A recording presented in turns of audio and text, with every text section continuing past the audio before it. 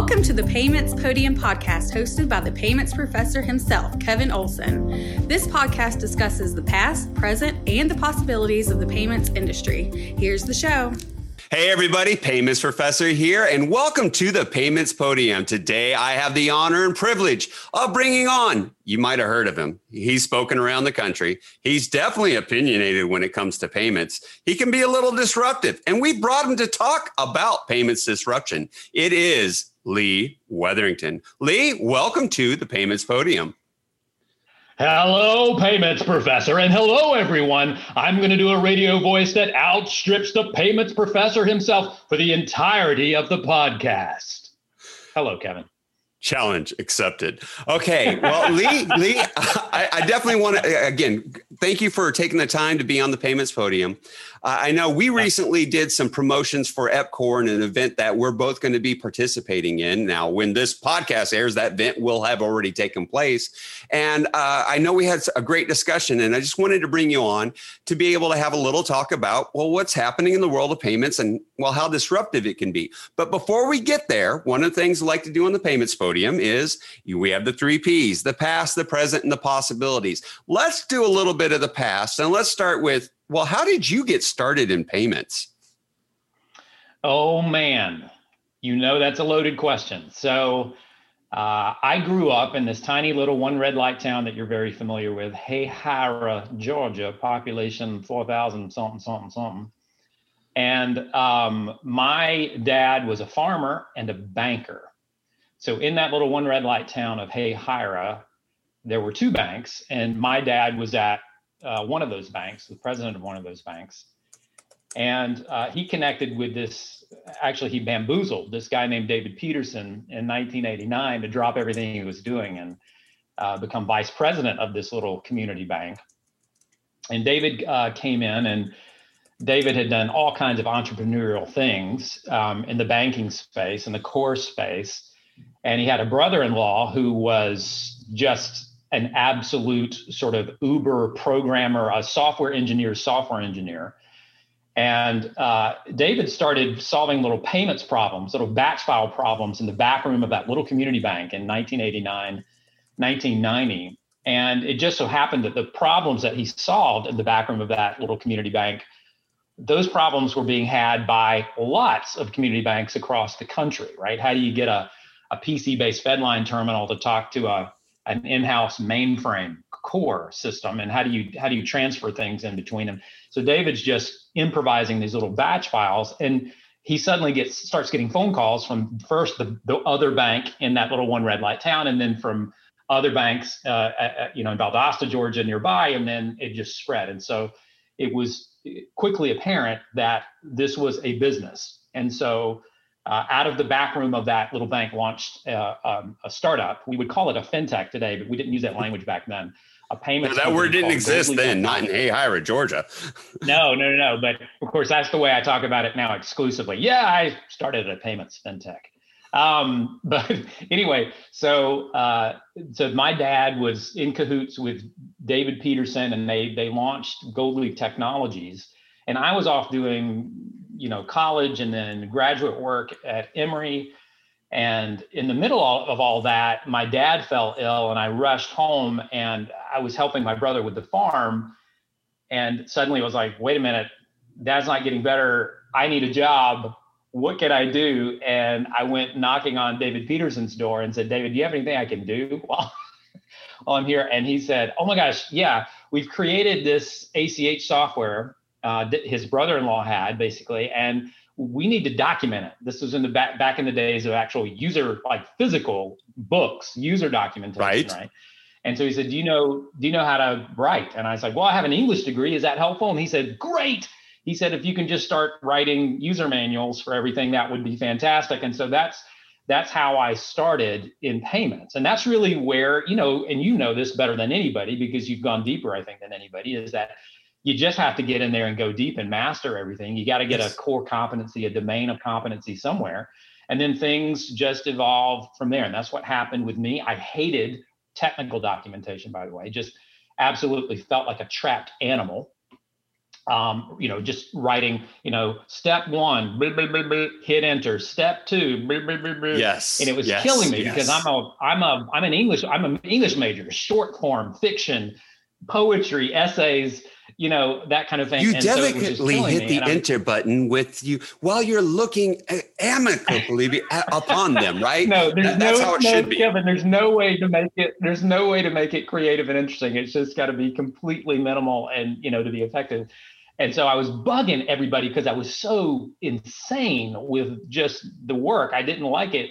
I was distracting everybody. And so that's when David decided to put me on the road doing seminars, like teaching everybody about the basics of ACH and that. And so that's where it all started for me. And that's so I went deep, and then, David put me on the road. I did I did installs for the software at banks. Then I started running a group of internal and then external sort of contractors to go out and do those installs and education around ACH. And you were certainly a big part of that, and kind of took that and made that even bigger and better than anything that I ever made it. And so, yeah, that's where it all started, back in that tiny little one red light town out of the back room of that tiny little bank in Hayhire. Well, see, I think it's great because you said a lot in there that, I'd like to unpack for some people, because I've said for years, if you want to really get to know payments, you want to get better at understanding payments, go teach payments. You dive in there, read the books, I even tell people part of the reason I got a raise one year is I actually read the ACH rules book. It wasn't fun. It wasn't exciting. It wasn't something I even look forward to, but I saw there was so much happening in payments. There were so many questions, so many issues that I said, let me read this rules book and find out what it should be versus what is really happening. Because as you alluded to too, David solved the problem, because we've had all these problems. We've had all this disruption. Now, when it does come to some of the problems and the disruption that was happening, like you said, David solved that talking to the mainframes.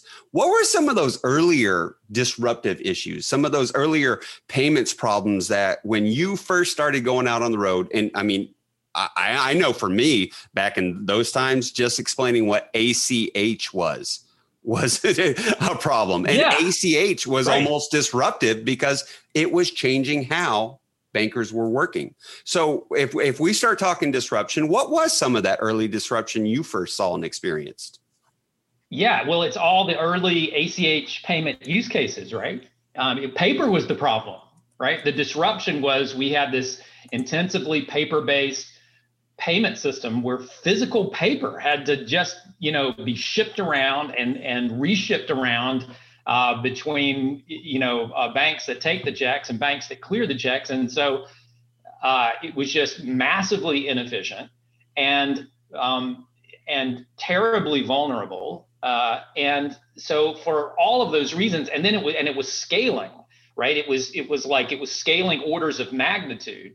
And that's how you get the ACH, of course, is because you have these little regional exchanges that were trying to become more efficient with moving that paper around. And then they realized, wait a minute, we've got to coordinate this nationally. And if we're going to coordinate it nationally, we need a common set of rules by which to do that. The Federal Reserve really stood up. I'm a big fan of the Federal Reserve. Me too. Depending on the cycle of politics that we're in, the Federal Reserve gets beaten up a lot. But what a lot of people don't understand is, if you really want to go back, I didn't mean to go back this far. If you really want to go back to before we had a Federal Reserve, where anybody and anything could be a bank, right? And anybody and anything could actually create bank notes, what we would call currency today, what was private currencies. And before there was a Federal Reserve, 60%, that was called the open banking era, by the way, the free banking era. This is really interesting that we use the word open now. But in that era, 60% of those banknotes, those private currencies circulating, were counterfeit, right? So anyway, so the Federal Reserve, we need it. It's a big deal to have a common currency, to have a fiat currency, and then to electronify that basically is what we did with ACH, depapering the process, right?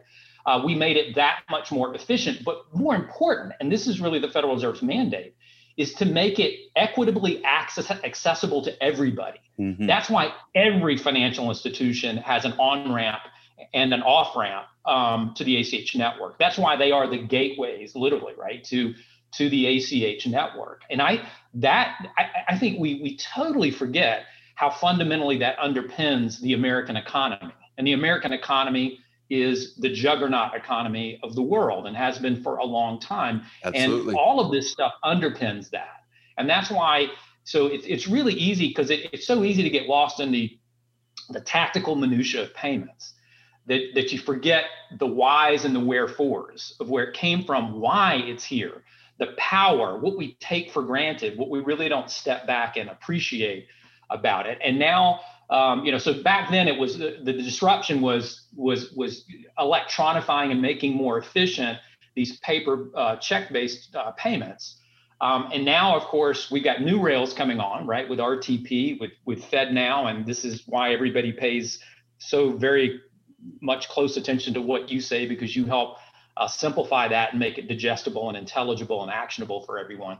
So it continues on. We're only ever always trying to figure out how to make basically a very basic human thing, that is exchanging value with other human beings, as efficient as possible. And where that gets us, and we can talk more about this. I know we're going to go forward chronologically. Well, yeah, we'll get there in a second. Let me actually pause you for just a second. Sure. Because, and there's some people just going, he just paused Lee Wetherington. I wish I could do that. No, you don't. All right. Here's one of the things. When it comes to back in the day, and we need to explain a little bit, because some of these listeners, some of the people that are following the Payments Professor are much younger than us. I know that's a strange concept. Right. They're newer to payments, and still learning it. And when I explained to them, and when you said paper was a problem, and I tell them paper is a problem, they're like, what do you mean? Well, they need to understand that these checks physically moved. I mean, every single check physically moved. That there's a reason why those boxes you see at Walmart are called bankers' boxes, because bankers had boxes and boxes. I mean, they would have warehouses of where they would store paper after paper. And then you tell people that, well, electronifying it was disruptive. How could that be disruptive? Because it changed everything, because it was new, and it was, and in many cases, complicated with people like that. It's not what we normally do. So that's why it was considered disruption then. But you tell people now scanning a check and they're like, that's not disruptive. That's normal. That's become, the new normal. Right. But if we get into today and what's happening in the present, what's the disruption now? Because you mentioned a little bit of RTP. You mentioned even FedNow. Are faster payments now the new disruption? Yeah. I mean, well, here's what I would say. I would say that, if you fast, I would say this, that as successful as the ACH was and has been since, right? I forget how many trillions of dollars it's clearing every year. It wasn't disruptive fast enough. In other words, it didn't get rid of checks fast enough to protect us from a vulnerability that was exposed on 9/11, right? 9/11 is what gave us the pain to speed up and in effect, functionally complete the disruption that ACH began of that paper problem, right? That's where you get remote deposit, right? And so a lot of times we have to be brought to our knees, sometimes literally, to wake up to the vulnerability and the inefficiencies of a given process or system by which we, in this case, exchange value. And that's exactly what continues to happen now. The vulnerability for us now is, look, every other major economy in the world is further along and faster in real-time payments than we are. Well, what does that mean for our economy? That makes us vulnerable. That puts us on an island of insufficiency in the world economy, in the global economy. And that's a vulnerability. That's why, by the way, I would say this, 10 years, gosh, when was that? Maybe 12 years ago now. The Federal Reserve, I was in a meeting, and I'm not supposed to tell anybody I was in it or whatever, and all the people who run payments in the Fed were in one room, and they asked me what I thought about this whole issue of getting payments faster and getting to real time. I literally, Kevin, got on my knees in that room, and I I begged them. I said, please remember your history. Please remember what you did. We would not have the national ACH without the Federal Reserve. A lot of people don't put those two things together. They know it's an ACH operator, right? But they don't understand the moves that were made to make it happen. And I begged them, Kevin, to go ahead, not wait on private industry, to go ahead and do what they did with the ACH, to press the issue, to get a rule set, to put the bones out there and let private industry innovate on top of it, which is exactly what happened with the ACH. But there was a particular Federal Reserve governor who I will not name, who put a monkey wrench into that timeline. It was a failure of leadership at the board level. Oh my gosh, I'm going to get in trouble, of the Federal Reserve that delayed that is the United States adoption and implementation of faster and real-time payments. That's why we're still in catch-up mode right now, by the way. So anyway, there's a beautiful backstory behind. I found out later what happened in that room after I left, and the politics and stuff that slowed that down. But the point is that we've got to be faster. We've got to be closer to instant payments, instant clearing, instant settlement, and more important to that, we basically got to make it invisible. No consumer and no business should have to wrangle with the complexity and the sausage making that people like you master, so that the rest of us can kind of move this thing along operationally. And that's the next wave, is embedded finance, embedded payments, right? We've called them sublimated in the past, where you don't see them, just payments happen in the background, and you don't know what rail they're clearing on, or what the rule set's in play, or whatever. Well, do you care if you're a consumer or business? Of course not. Of course not. That's friction. You use that word a lot. That's friction. Nobody should have to know how the sausage is made. And this is one of the blind spots for people that work in payments. And I say that this is a confession. This is not a judgment, because I consider myself Confessions of a payments expert. Confession by Lee Wetherington. Is that we think we get lost in the minutia, the tactical minutia, because it's so complex. It is so complex of these rule sets. And now we've got additional rails coming on. And so, look, what do we know about where we are right now? We know that payments are getting faster. We know that they're more digital than they've ever been. And we know that they're getting more complex than they've ever been. Why? Because you've got more rails, right? Yeah. So all of that is begging to be solved for by what we would call now sublimated payments, or embedded finance, or where payments are just happening in the background, and people are literally not initiating them manually or even cognitively. They're just happening. They get what they want and they walk out, or they order what they want and it comes to them, and they don't have to. The payments are just happening in the background. The value exchange is happening in the background. So that's where we're headed. That's the disruption now, and the disruption for banks and credit unions who might be listening to this is that you've got this new slate of competitors out there that get this future picture, and they're further along in making that future happen. So you think about Shopify, you think about Square, right? You think about Brex, you think about PayPal and Venmo. You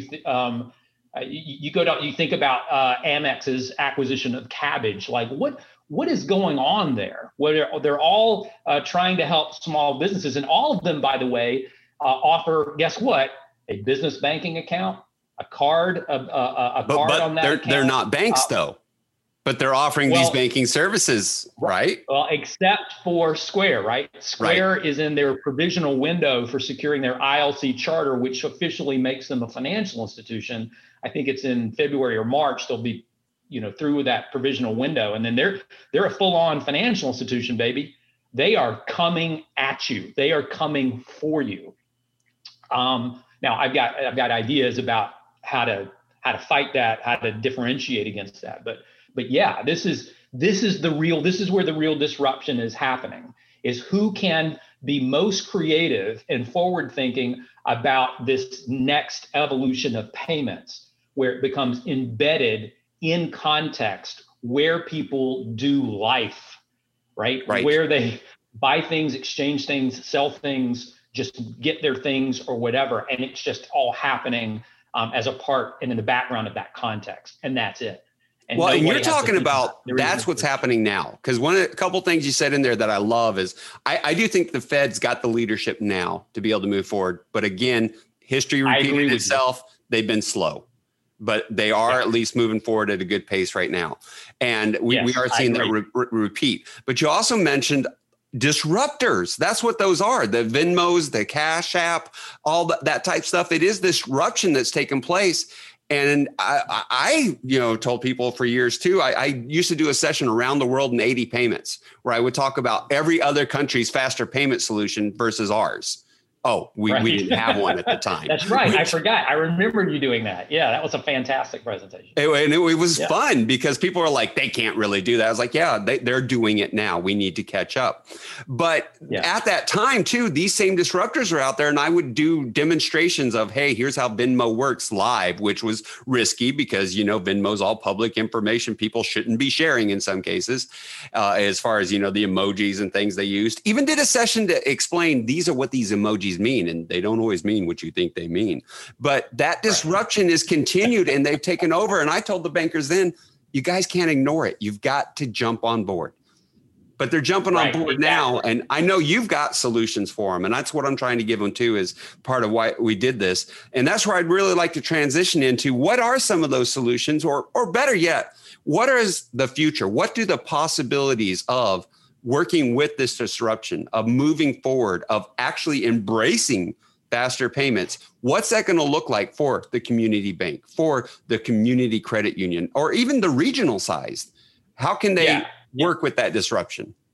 Okay, so let me give you a beautiful segue. I mentioned Square, and then you followed with Square's Cash App, right? Which is, along with Venmo, they're the big, and now Zelle, of course, the three big P2P payment apps. Mm-hmm.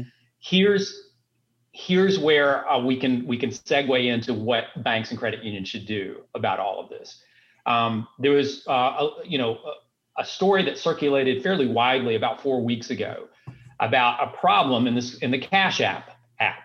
I should just say Cash App, which is that you could have you sent somebody some money, or they sent you some money rather in the Cash App.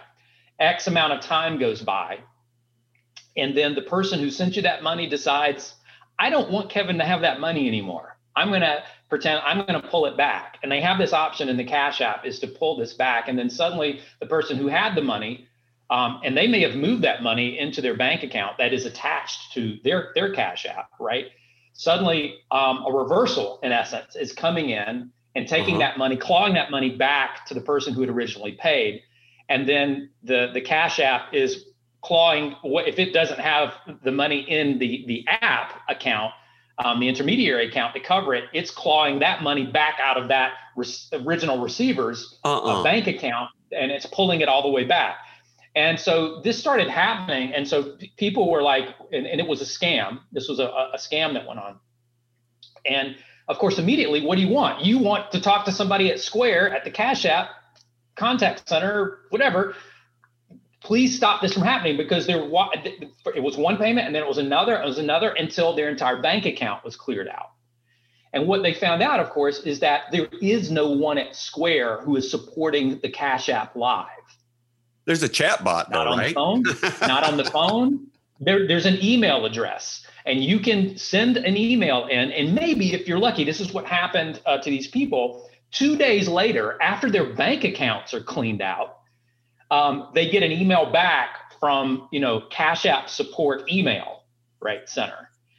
But here's the other thing, Kevin, and this is the segue into where I think the opportunities are for banks and credit unions. The fraudsters behind this scheme, exploiting this loophole, this problem in the Cash App, knows that Cash App does not support their real-time P2P payments and P2P payments generally in that app with live people. Mm-hmm. And so what did they do? They set up websites pretending to be the Cash App contact and support center. Oh, no. So that when the people that they had already defrauded were scrambling to try to figure out how to talk to a live human being at Square, they, of course, used Google to get to this now fraudulent page that gives them a phone number to call. And now they're talking directly to the people who defrauded them, who are now getting even more financial details from them to defraud them further. Okay, so here's my bottom line for you. As real-time payments coming, and they're coming, right? We all agree on that. If you're not supporting real-time payments with real people in real time, fraudsters will do it for you happily. And this is where I think the opportunity is for banks and credit unions, because what are banks and credit unions good at? Personal service and trust. And relationships. And about 200 to 300 of them are now have already fully gotten to full service digital, which is to say they can provide personal service in context at the moment of need inside of digital channels where they're seeing this payments activity and the results of it and the transactions and the details that they see in their accounts, right? So that's their superpower. That's banks and credit unions' superpower if they can get that translated effectively and meaningfully into digital channels. And that's the bottom line. You have to support real-time payments in real time with real people, or you will see cataclysms. You will see unbelievable bad UX stories, just taking you down over time. And here's the thing about it: Square, PayPal, Brex, all those that we named, their technology philosophy is zero human beings having to support anything on the provider side of those payments equations. That's their model. Their model is total self-service. There is no relationship. You serve yourself, and hopefully it works most of the time. But the thing is, what happens when it doesn't? And what happens when it doesn't is basically that's where relationships are won and lost in financial services. What happens when something I don't understand or bad happens with my money or to my money? Because money is meaningful. If bad things happen, and look at where we are, we got the super majority of the population is skating on thin ice right now. That's the thing about the K shape of this recovery that we're in, right? There's a lot of us that are, you and I among them, that are fortunate enough to just complain every once in a while about Zoom fatigue. Right. When we fail to realize what a blessing that is, that's the only real thing we're worrying about right now, when most of the country, they're trying to figure out how they're making it month to month because of what's happening with the failures in small businesses and the employees of those small businesses who are being laid off or furloughed indefinitely, et cetera, et cetera, et cetera. So I say all of that to say most of the moments of need in financial services are payments driven. That's another thing people don't understand. 60% of calls coming into banks and credit unions are about payments that they don't understand or they don't recognize or that were made too soon or too late. And so my point there is that this is where banks and credit unions can shine in this new era of real-time and faster payments. Whether they're sublimated or not doesn't matter. When something goes wrong, that's where relationships and trust will be won and lost. And I think that banks and credit unions are much better positioned to lever that trust that they've already hard won going into this next phase. Well, Lee, I got to say that was an incredible answer, and you've made it so easy for me to segue into my final question. But before I get there, just a couple of comments that I loved. All right. If you're not supporting your customers, the fraudsters will. Banks and credit unions, your superpower is supporting your account holders. I completely agree with that. And then the best one, and you might want to go get this one trademarked because it's a great one, supporting real-time payments in real time with real people. That's really good. I like that one a lot. And I got to tell you too, I've told people for years, one of the best things to ever get into is dispute resolution. It's never going to go away. It's always going to be there. There will always be some issues in payments. And, 99% of them are fine. But it's the 1% that it does require human interaction. It does require human decisioning. When I would teach ACH and be like, yes, there's 70 some return reason codes. Be grateful for that, because somebody has to know and be able to make that decision, because a computer can't do it. A human needs to get involved. But my last question I want to get to for you is really just to help people out in the payments industry and advancing their careers. I have had the luxury of being able to work with you and learn from you for years. In fact, I got to tell you that you've been a very huge inspiration in my career. I've watched what you've done, and I always said, I want to be like Lee. And one of the best comments I ever got, and I kept from a session, was, I followed you. That is one of the craziest things to ever do, is to get on stage after Lee Wetherington. I don't recommend it to anybody. I don't know if I'd ever do it again. But one of the comments that was left afterwards that I got, when us speakers get our stack of comments, it said, second only to Lee Wetherington. I put that on my refrigerator. And I was like, oh my goodness. That inspired me, because you've been an inspiration. And one of the things I like to tell people is, how can you advance your career in payments? What should you be doing? What should you be paying attention to? So to that person coming into payments today, coming into this industry, which is a huge industry with a huge future, what advice would you give them? Thank you. First of all, just let me say that that's one of the kindest things that any human being's ever said to me, Kevin. So thank you. I'm a big fan. And you let's give credit where credit's due. You've so far surpassed my knowledge set for payments. It's not even funny. Every time I run into you, I told you the other day, I was like, what are these extra letters now at the end of your name? I don't even, that's how ignorant I am. I don't even know what the letters that represent your expertise mean. That's how far you've gone. So first of all, thank you. That's very kind, warms my heart. I will treasure that forever. But here's the advice I would give. And I get this a lot. I've got college age boys, and their friends, young people starting up at Jack Henry, ask me this question quite often. And I tell them, really, that it's something that encapsulates what you and I were talking about at the beginning, which is, you got to go deep. Mm-hmm. We are living in a culture of distraction. Mm-hmm. And deep work is becoming more rare, and therefore eminently more valuable over time. So the people who can go deep, the Kevin Olsens of the world, who can go deep and master a domain, and master them as they crop up, by the way, because there are only ever always new things to learn. Mm-hmm. People who can go deep as a matter of course, and bottom line, and communicate what they know about that deep knowledge that they've acquired or mastered, are the ones who run the world, and the ones who can write their tickets professionally. So the way I describe this visually is you think about any given industry or any given domain of expertise, right? Is this, you think, how many people in that domain really know it, right? And it's a circle like this, let's say. There's a lot of people in that domain, but who really knows it? Okay, it's this. Okay, who of those people who know it, who can actually communicate what they know clearly to other people who need to take action on that knowledge, by the way? Right. Now we get smaller. Okay. Now, of those people who can communicate clearly, who can also hold your attention? Because what they're communicating clearly to you may be boring, really, really boring, like ACH, for instance. There's nothing scintillating about ACH, but who can make it interesting and compelling and meaningful? And now you're getting down to here, right? And those people in that little concentric circle in my little Venn diagram that I'm trying to communicate here are the ones who can write their ticket. You cannot go far only in the shallows. A lot of people think, well, I'm going to be a generalist, and I'm a good talker.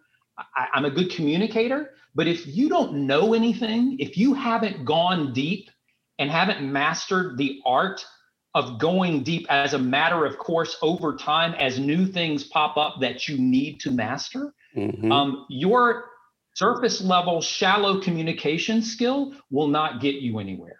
It's both and. What do you know? How clearly can you communicate what you know? And if you're a rock star, can you entertain and engage and compel people to action with and while you're communicating what you know? And that's what I would tell anybody. Payments or otherwise, it doesn't matter. It doesn't have to be in payments, right? But you have to go deep. You have to anchor in a certain domain. And then from there, translate and make and derive or help sort of extract the meaning out of that domain by sharing with people what they need to know to get certain things done, personally and professionally. And that's it. That's the secret sauce. And I could not agree more. Lee, I definitely want to thank you for being on the Payments Podium. Before we have you say goodbye, could you also include, if people would like to find you online, because I believe you're on Twitter, I believe you might be on LinkedIn, any place like that, where would they go find you, and any closing comments? I would say just Google me. You can find me. I am on Twitter and LinkedIn. I'm trying to be on them less, I would tell you. And by the way, I'm doing that intentionally because I'm trying to improve my own deep work, by the way. And I've, for instance, I deleted Facebook last month. I'm not saying that everybody else needs to do that, but I would let me leave you with homework. How about that? Excellent. There's a book by a guy named Cal Newport, who is a professor of software engineering at Georgetown University, and it's called Deep Work. Mm-hmm. And if you want a map to how to do this thing that I'm just describing in the abstract, read Cal Newport's book Deep Work, and that'll give you good. Just Google me, you can find me. There are many illicit videos of me that have not been permissioned by me circulating around the internet. They're embarrassing. They go back a long way. They're not nearly as beautiful and highly produced as the Payment Professor's videos. But you can hit me up on Twitter. You can hit me up on LinkedIn. I will get to you eventually, but I'm trying not to live on those platforms or any of the social platforms going forward, just because you have to protect your time and organize it well to do the deep work that makes you, be able to contribute value to the world. So that's it. Hope that wasn't too preachy. That was great, Lee. I want to just thank you again. It's wonderful to have a payments legend on the Payments Podium. I'm Kevin Olsen, the Payments Professor. This has been the Payments Podium. If somebody out there knows somebody else, another payments legend that should be on the Payments Podium, or maybe you'd like to be on the Payments Podium, maybe there's a topic you'd like to discuss, well, you can email me, kevin@paymentsprofessor.com, and we'll do what we can to make your wish happen. I hope you all have a fantastic day. Class dismissed. Thank you for listening to the Payments Podium podcast. Check back every Thursday for a conversation with the Payments Professor. This podcast is hosted and produced by Kevin Olsen and edited by Sam Sue Smith. See you on Thursday.